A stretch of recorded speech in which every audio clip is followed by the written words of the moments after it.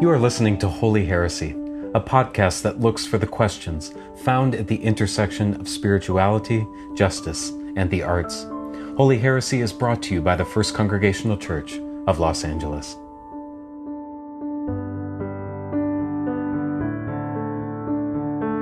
Good morning, and welcome to First Congregational Church of Los Angeles. Your presence in this shared space we create each week so enriches our community. Here we are all welcome, wherever we are on the journey, and we are free to be who we are, to love who we love, and to explore faith and belief at our own pace.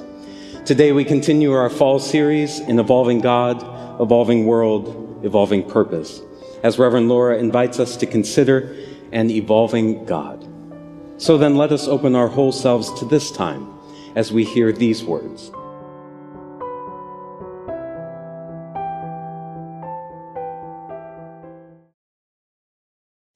Last week, as we began our series on an evolving God, an evolving world, and evolving purpose, we began with portions of the spiritual biography the Benedictine nun Joan Chittister has written. Her story is about an evolving spirituality. Her story is a process of deconstruction and a process of reconstruction. And her story is one of the three elements we will be in conversation with over these next weeks as we explore our individual and communal evolution. The other two partners in this trinity are the artist Georgia O'Keeffe and the James Webb Telescope.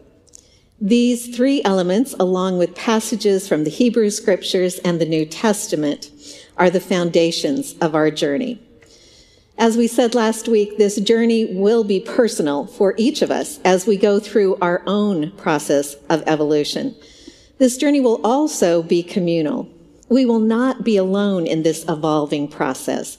Rather, we will be surrounded by people who are right here with us in this sacred space, whether we are here in person or online or listening later to the podcast.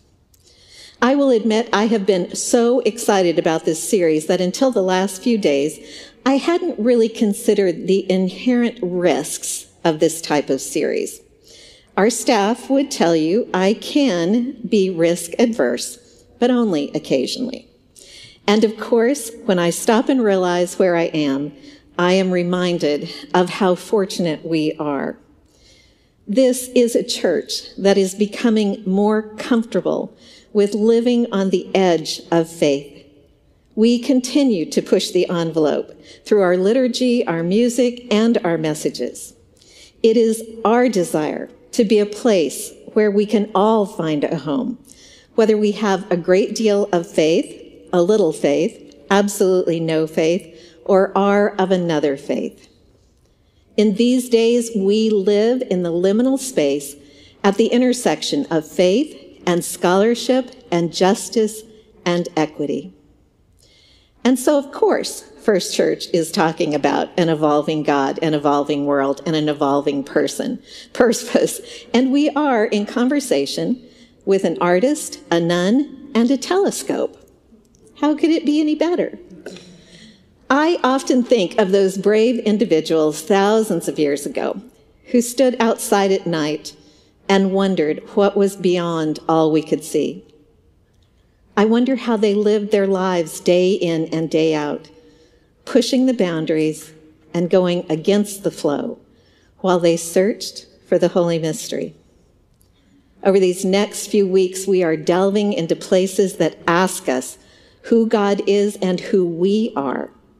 Places where faith, hope, and love are more important than status, wealth, or power.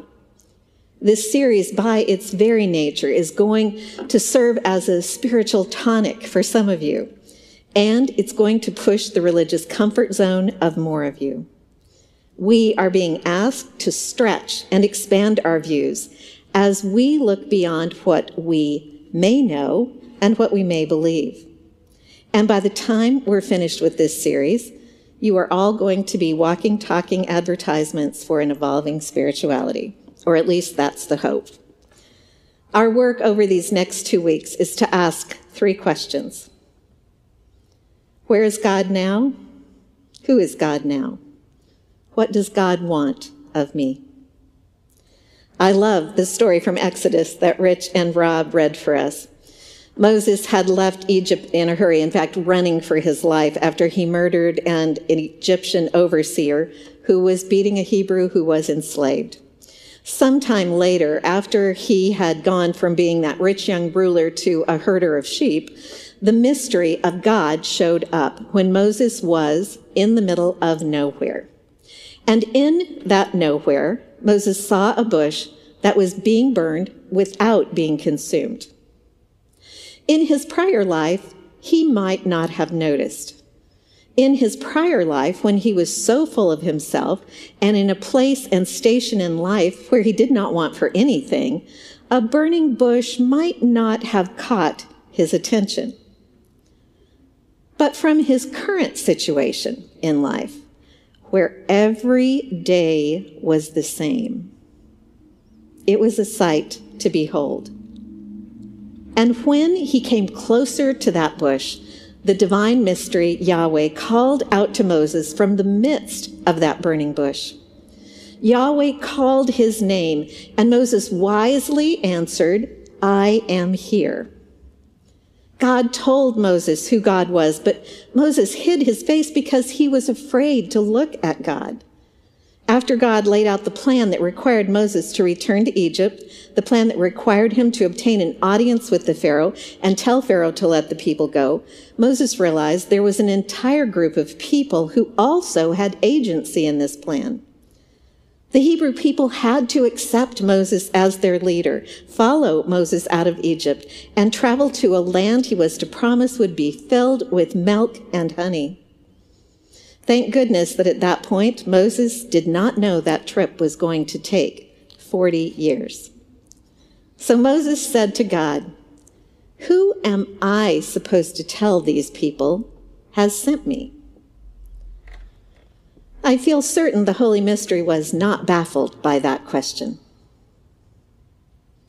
For most of my life, I loved the answer God gave. God said, "You tell them, I am who I am sent me." Now that was a rock-solid explanation, and it was a rock I could stand on. Imagine then the disequilibrium I experienced in my first semester of divinity school.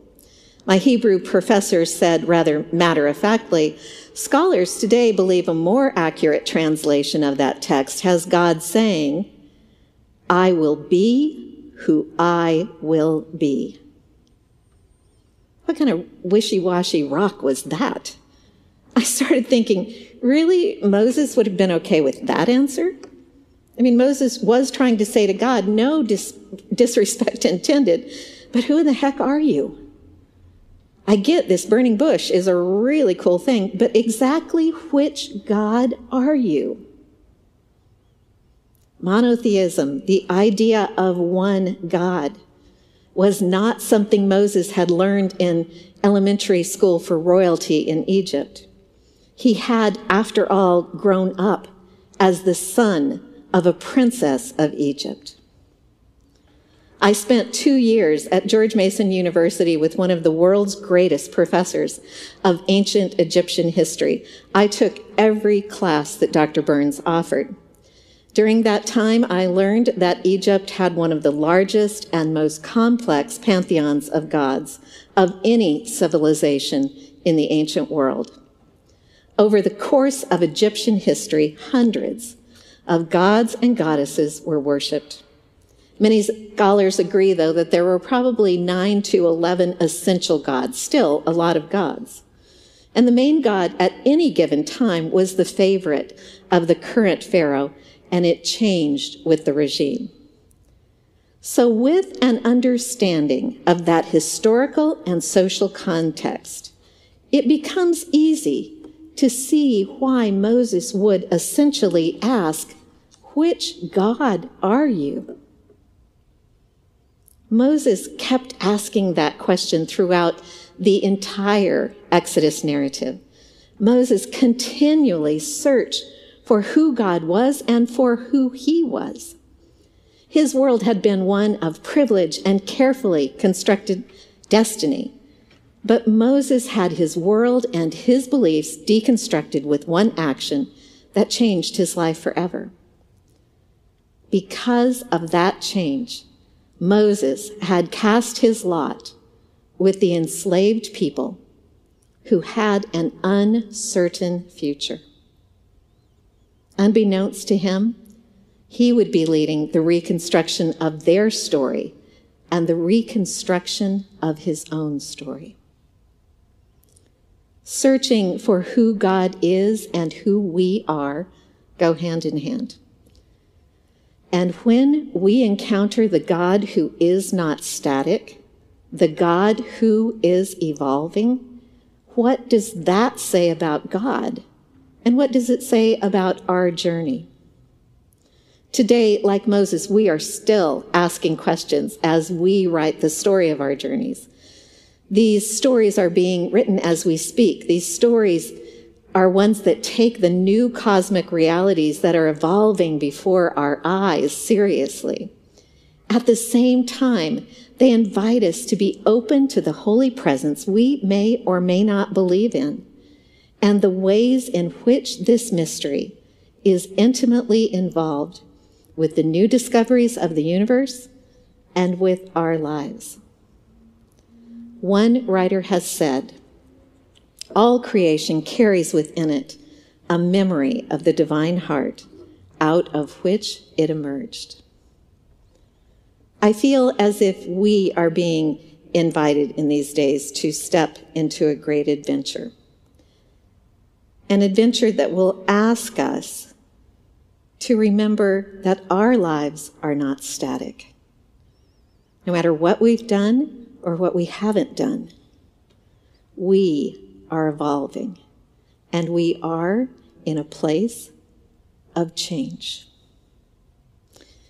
When we know that God is not static, but more like a felt impulse, a dynamic yearning, something fired with a holy urgency that calls to us to inhabit life more deeply, to protect what matters more fiercely, to realize our unity in the midst of diversity, and to take our place as co-creators of the future with the Holy Mystery, the future that the Holy Mystery is dreaming and remembering. As we come to the table to share communion today, we will stand on holy ground. We are together. And as we come together, we bring to this holy ground our questions. All our questions, all our fears, all our hopes, and all our dreams. And at this table, we are not alone. We are together as we search for the mystery that has always been and always will be with us each step of the way. May it ever be so. Amen.